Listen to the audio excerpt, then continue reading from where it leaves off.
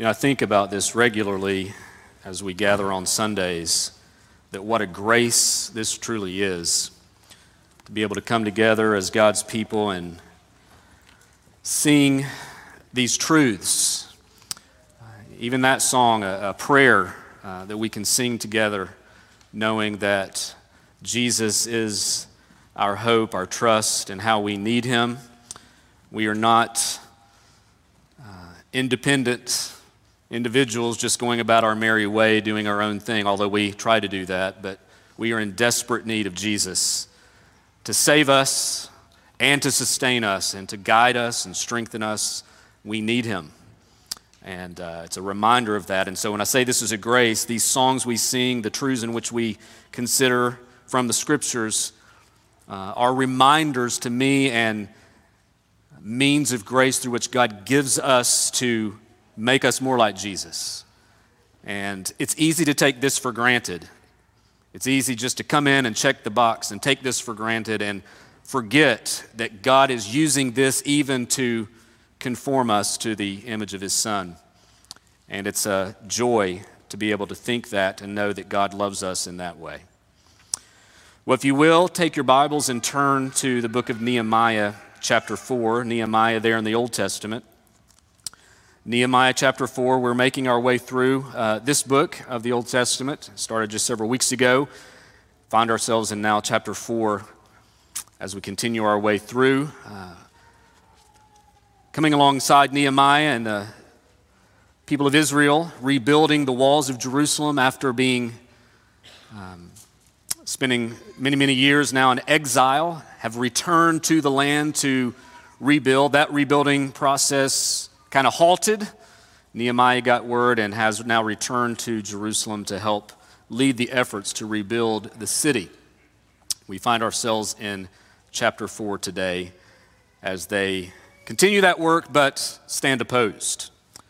So let's pick up with that.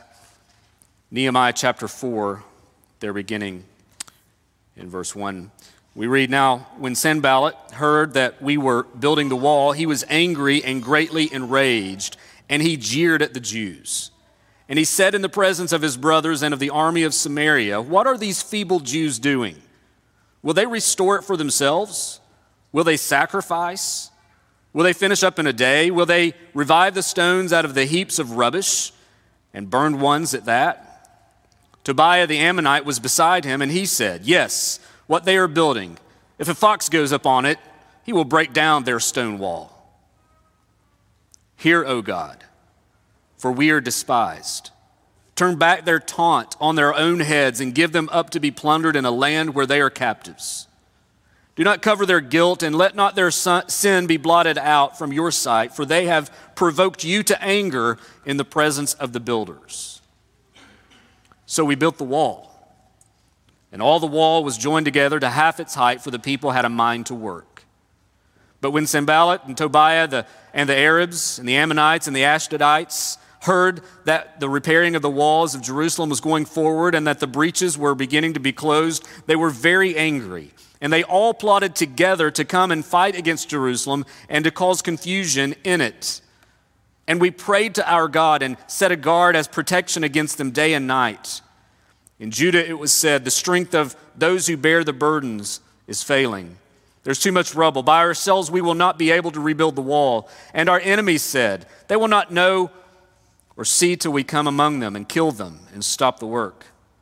At that time the Jews who lived near them came from all directions and said to us 10 times, 'You must return to us.'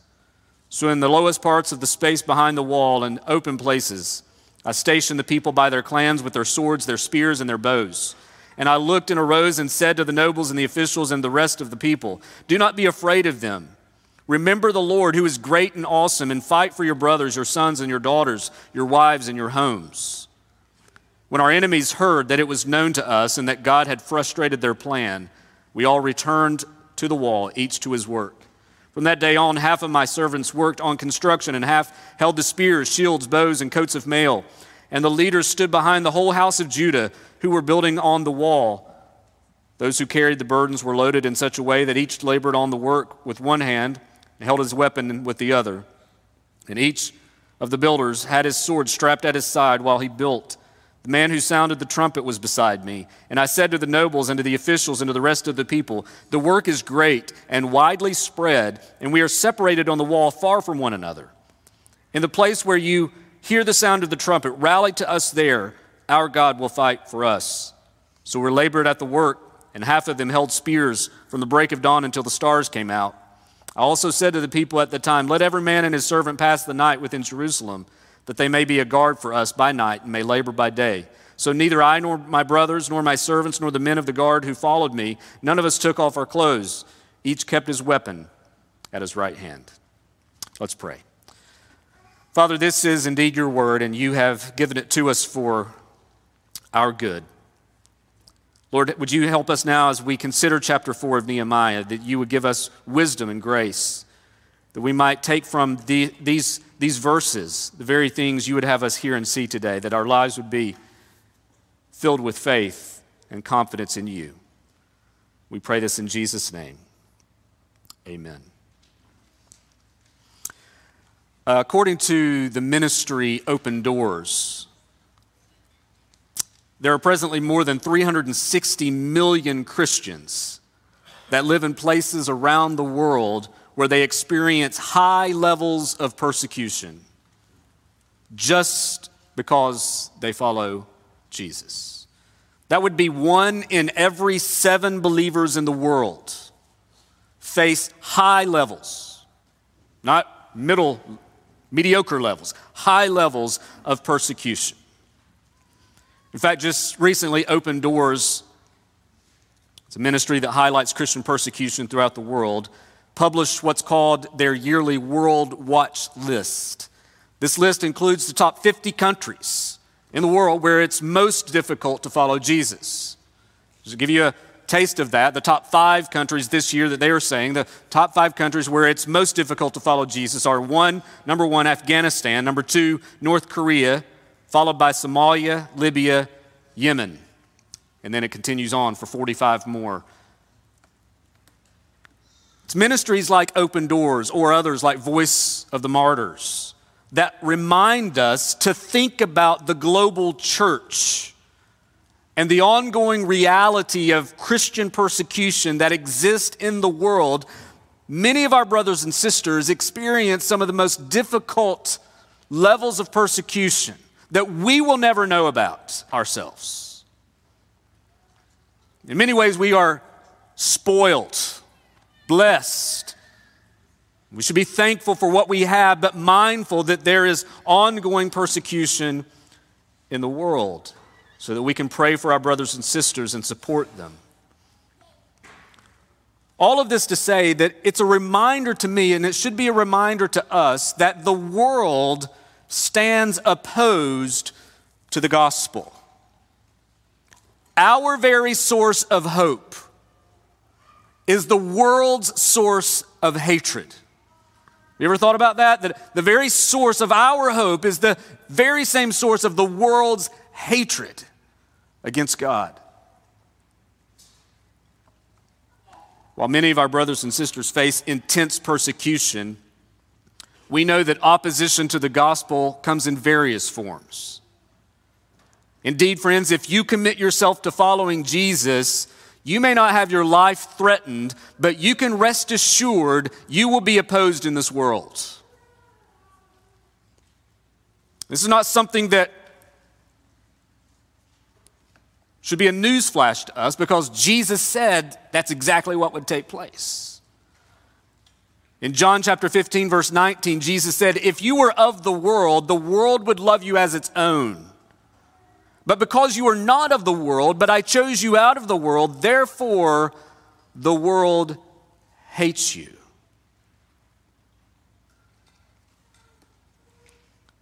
Long before Jesus spoke these words, Nehemiah and the Jewish people experienced this kind of hatred. They knew firsthand. In fact, they're documenting for us, inspired by the Spirit now, for us to kind of go back throughout the years of history and see firsthand what it was like to be opposed. As we look at this chapter today, Nehemiah teaches us that very truth, that God's people will be opposed as we strive to faithfully fulfill God's purposes in the world. That's the reality we face. As we seek to be faithful to the purposes of God in this world, as we seek to be obedient to Him, as we seek to honor Him with our lives and with our work in this world, to honor the Lord, to fulfill His purposes, we will be opposed. So how do we deal with that? Well, here in chapter 4, I think we see several ways that we are called, encouraged to respond to the opposition that we face in the world today. And I want to walk us through those responses to opposition as we think about this chapter this morning. Really just two broad things, several subpoints underneath each of these, but two main ways that we can respond to opposition. First one is this: we need to recognize the efforts of our opposition. We need not be naive in the world. We need to recognize what the opposition strives to do and how the opposition seeks to go about its way. We know that from chapter 2, verses 9 and 10, as Nehemiah began to return from Persia down south now towards Jerusalem to rebuild the city, some were not happy about this plan.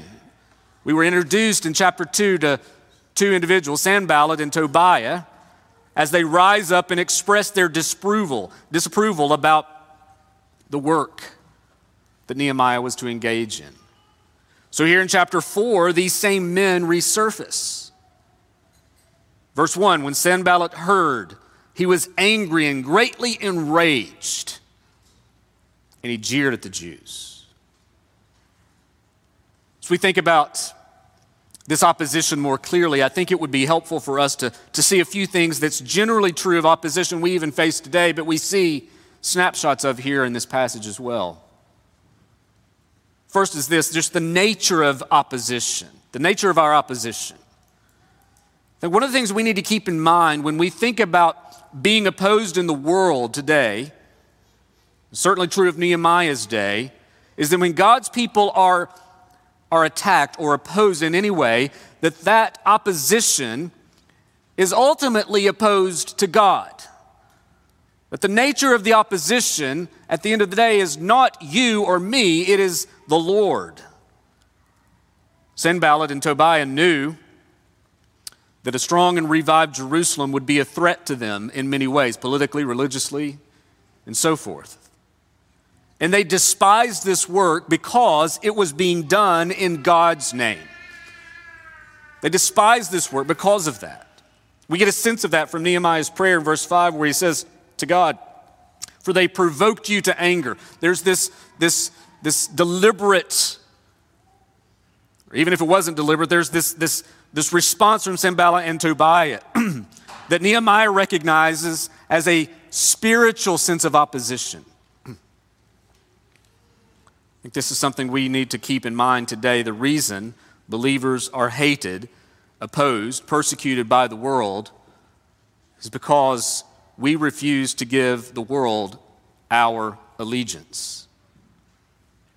Our trust and our hope is in the Lord, not the world. I read earlier from a passage in John chapter 15, and I want to read further what Jesus said there. Have a little bit more context in what he was saying. John chapter 15, verse 18, Jesus says, "If the world hates you, know that it hated me before it hated you. If you were of the world would love you as its own, but because you are not of the world, but I chose you out of the world, therefore the world hates you. Remember the word that I said to you, a servant is not greater than his master. If they persecuted me, they will also persecute you. If they kept my word, they will also keep yours. But all these things they will do to you on account of my name, because they do not know him who sent me." See, that is the problem at the end of the day. The nature of the opposition is because those who stand opposed to us as believers in the world today, those who stood opposed to Nehemiah, stand opposed because they don't know the God of heaven. They don't know who God is. They don't know who the Lord Jesus Christ is. They've rejected him. They continue to live in darkness and rebellion against their Creator. And the nature of our opposition is a spiritual reality. It's a spiritual opposition. The world hates God. And anything we seek to do in his name will result in the world's hatred of us. So you see the nature of our opposition, but I want you to also just recognize a few things about their methods. The methods of opposition. That there are many ways in which God's people in the world are opposed today. Anything from ridicule to death and everything in between. In our text here, we see at least 3 examples of how God's people were opposed. There was intimidation, Sanballat and Tobiah, as they were jeering at the Jews, as they were trying to intimidate them and calling into question that you see intimidation, ridicule, and even hostile threats. Sanballat was seething with anger. He derided, he jeered at them, he taunted them. You see the 5 questions that he poses towards them. Beginning with, what are these feeble Jews doing? And every question those 5 questions that he presents to them, it's a jeering kind of thing. It's as if he's ridiculing them. What are you going to do? Rebuild your temple and sacrifice again? You feeble Jews? You can kind of see just the hatred in those questions. Taunting them, intimidating them. Tobiah even adds on to it by criticizing what he thinks is a poorly built wall. He said even if a fox was to jump on the wall would break and crumble. Later on, these intimidating taunts turn into an all-out threat of attack. The threat of killing them. You see that in verse 11. We will come among them and kill them and stop the work.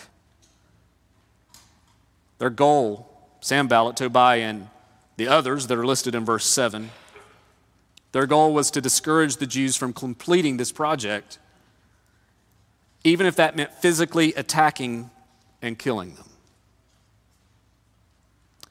We know the world's hatred of God results in all kinds of physical responses to God's people. And that is certainly true today. There are more people that suffer today than ever have for following the Lord. It's a goal. It's the world's goal to keep us from serving God's purposes in the world. And friends, that should not be a surprise to us when it happens. Sometimes I think Christians, particularly in the West, are surprised sometimes, naively surprised, when the world comes against us. And we should not be surprised. Jesus said that it was going to happen in John chapter 15. Let me tell you what Peter said. 1 Peter chapter 4, verse 12. Beloved, do not be surprised, he says, the fiery trial when it comes upon you to test you, as though something strange were happening to you, but rejoice insofar as you share Christ's sufferings, that you may also rejoice and be glad when his glory is revealed. He says, if you are insulted for the name of Christ, you are blessed, because the Spirit of glory and of God rest upon you. But let none of you suffer as a murderer or a thief or an evildoer or as a meddler. Yet if anyone suffers as a Christian, let him not be ashamed, but let him glorify God in that name. You see there, Peter's pointing out that we should not be at all surprised when Christians suffer, particularly a suffering that we receive, insults that we may receive for following Christ. It should not be a shock to us. Brothers and sisters, the enemy will often be loud and proud. It will be loud and intimidating, but that should not be something that derails us from serving the cause of God in the world.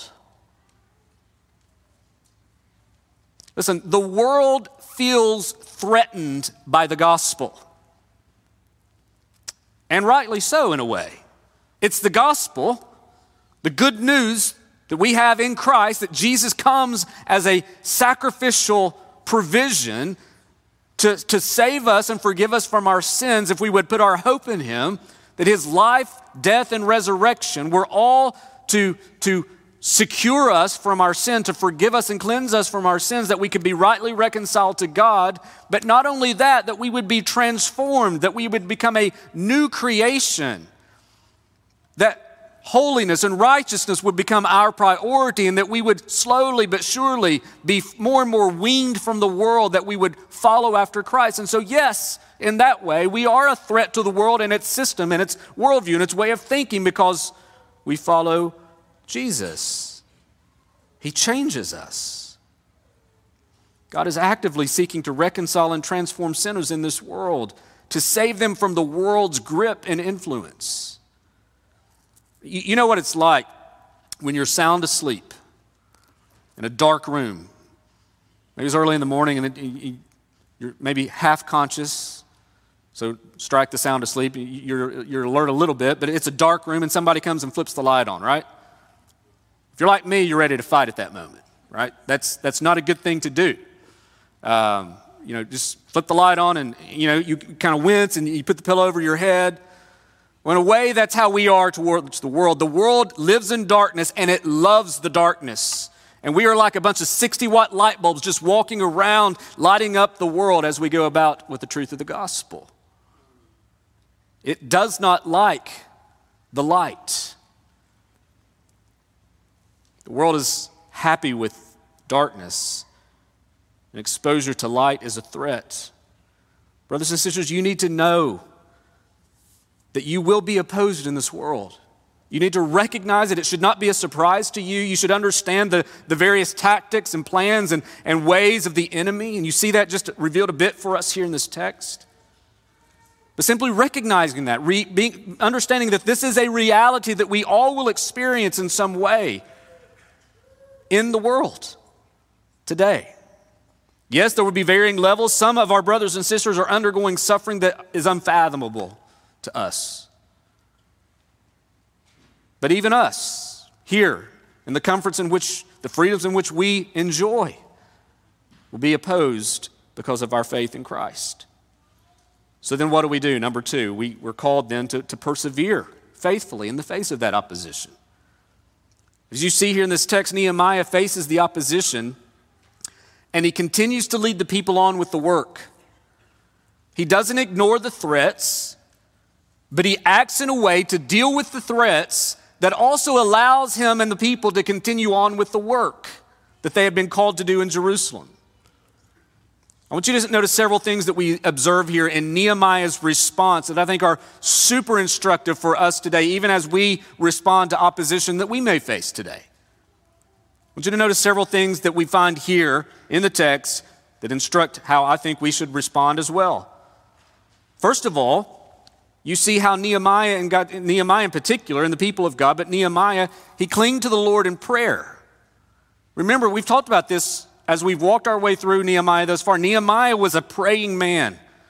He spent time in much prayer. And as he hears of the scorn and ridicule, there in the first 2 or 3 verses of chapter 4, the taunts from Sanballat and Tobiah, he doesn't turn to address them directly. Rather, he turns to the Lord in prayer there in verse 4.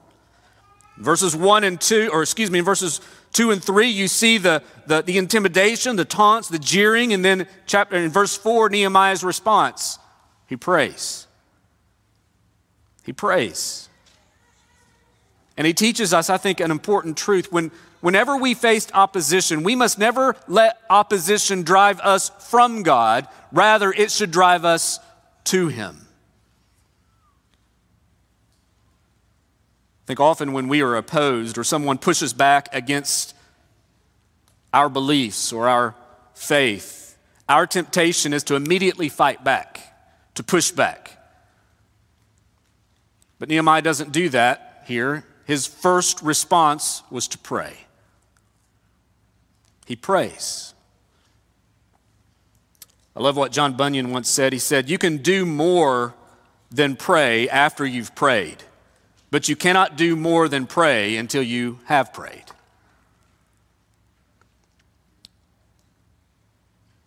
Look at the content of Nehemiah's prayer. It's quite an intense prayer. It's short.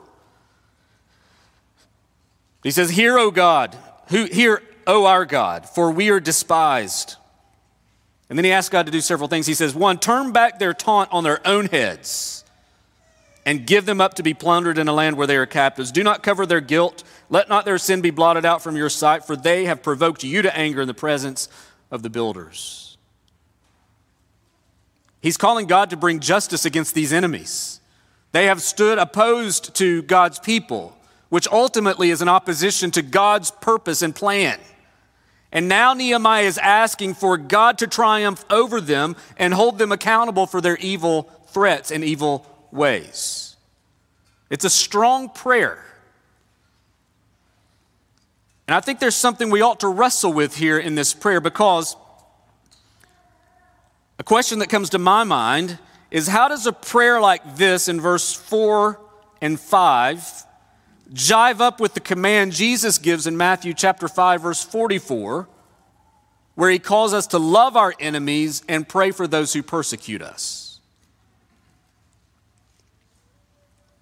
Jesus says, love your enemies and pray for those who persecute you. Nehemiah is praying for God's hand of justice to come quickly and swiftly to take care of the enemies that are opposing them. How do we reconcile the two? After all, you think about that, the enemies of the gospel are those in most need of the gospel, right? Well, first of all, I think one of the things that we need to keep in mind is, as we pray, we need to remember that it is not wrong for us to desire and ask for God's justice to prevail over evil, especially an evil that stands opposed to him. They were opposing God's purposes. And while it may seem that way, it's not a contradiction to desire for justice to happen while we're also desiring for repentance and forgiveness to be given. Some will persist in their sin and ultimately face the fullness of God's judgment in the future. But others, having experienced God's temporal judgments in the present for their evil ways, may turn and trust in him. We see that in the Apostle Paul, don't we? He persecuted the church, and yet God radically transformed him. The point of all this is simply to say that in the face of opposition, we must look to the Lord and ask for God to move upon those who stand against us. That it is right to pray for God's triumph over the enemy, whatever that would look like. Therefore, we must show that we are dependent upon the Lord to work and to move in the face of the world's hatred. There is this weird but I think needed balance of desiring God's triumph and justice against the opposition, while at the same time loving them and praying that God would change them. That's the Christian response. So we cling to the Lord in prayer in the face of opposition. And as we pray, we're praying for God's strength and help, yes, but we're also praying for our enemy. Praying for God's truth to prevail and for God's word to transform hearts. Second thing that we see here is that we're called, I think, to put off ungodly fear. Put off ungodly fear. Nehemiah hears the taunts of the enemy, and he turns and he prays to the Lord. We see that. And he continues to lead the people in the work. I love the simplicity of the statement in verse 6 after Nehemiah prays. So here's all of the threats in verses 1 through 3. Nehemiah prays to the Lord in verses 4 and 5, and then simply in verse 6, so we built the wall. Nehemiah and the Jews actively mobilized to repair and restore Jerusalem. Then as the surrounding threats from the area nations continue to rise up against them, Nehemiah's response was to pray and say, so we built the wall. They continued the work. Despite the threats, despite the intimidation, despite the ridicule, the work continued on. That should be an encouragement to us. But that didn't mean that God's people didn't wrestle with fear. If you continue reading in verses 7 through 9, the opposition continues to mount Not only Sanballat and Tobiah, now you have the Arabs and the Ammonites and the Ashdodites. This rising coalition coming against God's people in Jerusalem, threatening them to cause confusion in it. And verse 9 says, and we prayed to our God. So there's the response again of prayer. It's continuing all the way through this passage. We prayed to our God and set a guard as a protection against them day and night. And so you see the response there. But then when you look at verses 10 through 14, it becomes clear that the people have largely lost their enthusiasm and excitement. They are weary under all that's going on with the rebuilding efforts and the threats that come against them. They're exhausted under the physical demands of the rebuilding and the constant need to protect themselves. In verse 12, at that time, the Jews who lived near them came from all directions and said to us 10 times, you must return. So you not only have their weariness, you have the Jewish people living out in the surrounding villages saying, you need to leave the city and come where it's safe. To which Nehemiah replies in verse 14, do not be afraid of them. Remember the Lord who is great and awesome, and fight for your brothers, your sons, your daughters, your wives, and your homes. You see, in verse 10 and 11, their strength had failed. Verse 11, their enemies were increasing and ratcheting up the threats, the threat of even killing them. They had friends and family and others, acquaintances, who were calling them out of the city so that they could be safe. And Nehemiah comes in and says, do not be afraid. Remember the Lord. Do not be afraid. Remember the Lord. I wonder how many of us in this room, you don't have to raise your hand, but how many of you think of yourself as fearless? Like you're just not afraid of anything. If you did raise your hand, I'd call you a liar because there's something you're afraid of, I'm sure. Or maybe you'd be quick to admit that you do have certain fears. And obviously not all fear is bad, right? I mean, teaching our kids to have a healthy fear, like not touching a stove that's hot or running out into a busy street, is a good thing. There should be some level of fear there in their hearts. The kind of fear I'm talking about, though, is a fear that keeps you from serving the Lord and His purposes. A fear that paralyzes you, that would keep you from obeying the Lord. It's something that He's called you to do for His sake and for His name.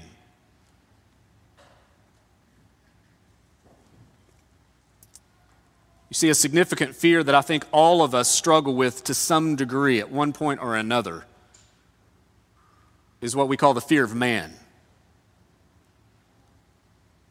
How much do you care about what others think about you?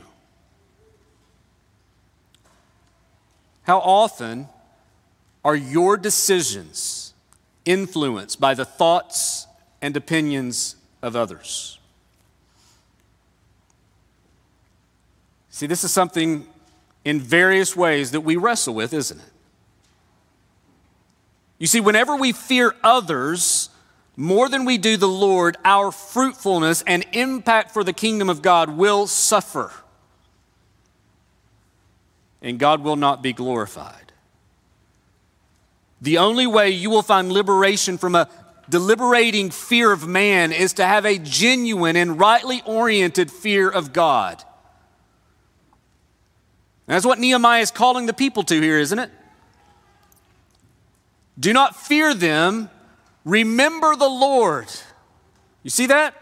Don't fear them, fear God. He's great and awesome. Get your fear right.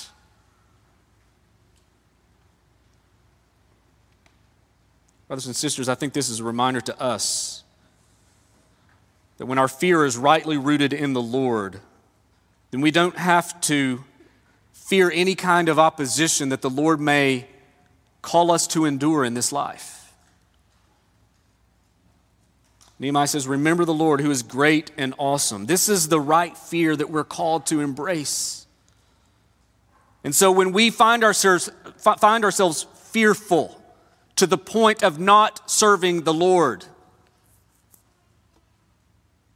then our fear is out of alignment. Our fear is focused on the wrong thing. If we are more concerned what the world thinks or what people may think, and it affects our decisions and what we do, how we live, then we find ourselves in a very bad spot. Put off ungodly fear. Remember the Lord who is great and awesome.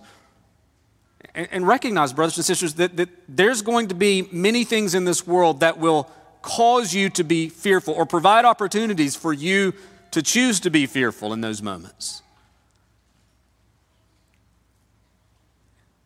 It's at that time that we need to remember the Lord and put off ungodly fear. Number 3, we need to prepare and act responsibly.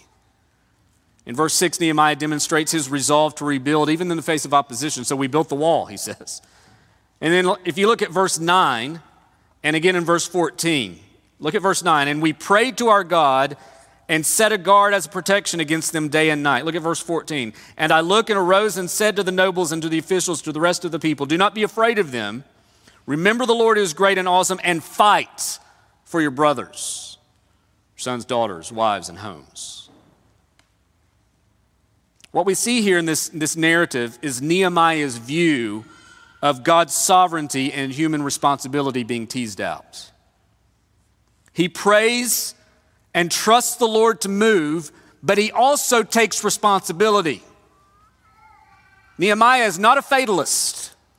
Fatalism is an error we need to avoid. That idea that, well, God's going to do what he's going to do. It's just going to happen however it's going to happen, therefore I'm not going to do anything. That is not biblical Christianity. That is an error we must avoid. We recognize the fact that God is sovereign over all things, and we pray to him. We trust in him. We put our hope in him, knowing he is powerful and all-wise and will see us through. But yet we take responsible actions he calls us to.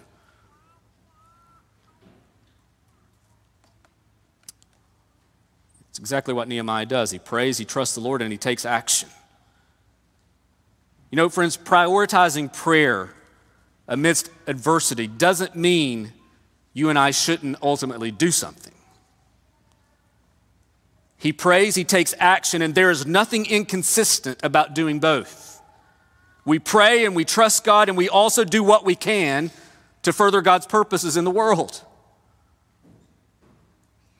Friends, this understanding of God's sovereignty and human responsibility is what we're presented with in the Bible. And there are errors on opposite ends that we need to avoid. One error is not seeing God sovereign at all and everything's dependent upon us. That's a pretty miserable way to live. Or the lazy route is God's sovereign. He's going to do what he's going to do. Therefore, I'm just going to eat, drink, and be merry and watch him do his thing. That's ungodly. God is sovereign. He is powerful. He is at work. He is fighting for his people, and yet we are called to engage the work ourselves as well. This understanding of sovereignty and responsibility is modeled here, and it exhorts us to do the same. So even in the face of opposition, we pray, and yet we take action, the necessary precautions. We calculate the risk, and we continue to faithfully serve the Lord as we pray and we trust him. I think you can apply the same thing to so many other areas. Think about the work of evangelism. We pray to the Lord knowing that it's only God that can change the heart of a sinner, and yet that person will not be saved unless they repent of their sins and believe in the gospel. Therefore, the gospel must be proclaimed. It must be proclaimed. Discipleship. We pray, trusting God's Spirit to work in us, yet we give ourselves to the spiritual disciplines. Work out your salvation with fear and trembling, yet it's God who works in you. You see the balance Paul understood. So yes, we pray, but we also prepare and we act responsibly. That's how we respond to so many different things in the world, but certainly to opposition. And then lastly, we continue in the work. We continue in the work. Prayer is vital. As we cling to the Lord in prayer, we have to fight against ungodly fear, rightly orienting our fear in the Lord. We prepare and we take responsible actions that we have control of. And we continue on. We persevere with what God has called us to do in verses 15 through 23. The people continue on with the work, and it's clear that Nehemiah's prayer has been answered because the plans of the opposition have been frustrated and they're no longer coming against them, at least at this point. They'll always kind of be there. You see, verse 15, when our enemies heard that it was known to us and that God had frustrated their plan, we all returned to the wall, each to his work. But as they returned to the wall, they did return to the work, but they returned with precautions. They returned with preparation. Some would work on construction. Others would hold spears and shields and bows, etc., taking watch as the work continued. See, the taunts of opposition, as we see here in this text, they're met by prayer, taking the right precautions as they stood in a place of constant readiness, and they continued on with the work. Indeed, as we continue to read this passage, Nehemiah recognizes that even as they're continuing the work, they're all spread out. And he tells them, our workforce is so spread out, like, listen, if we see something, an attack that's going to come, you'll hear the trumpet. When you hear that trumpet, come to where the trumpet is, and I will be there to lead us on and know that God will fight for us. See that in verse 20. But I want you to see as Nehemiah shares that, he's motivating them not by a sense of his own greatness, but of God's greatness. And so the people continue on with the work.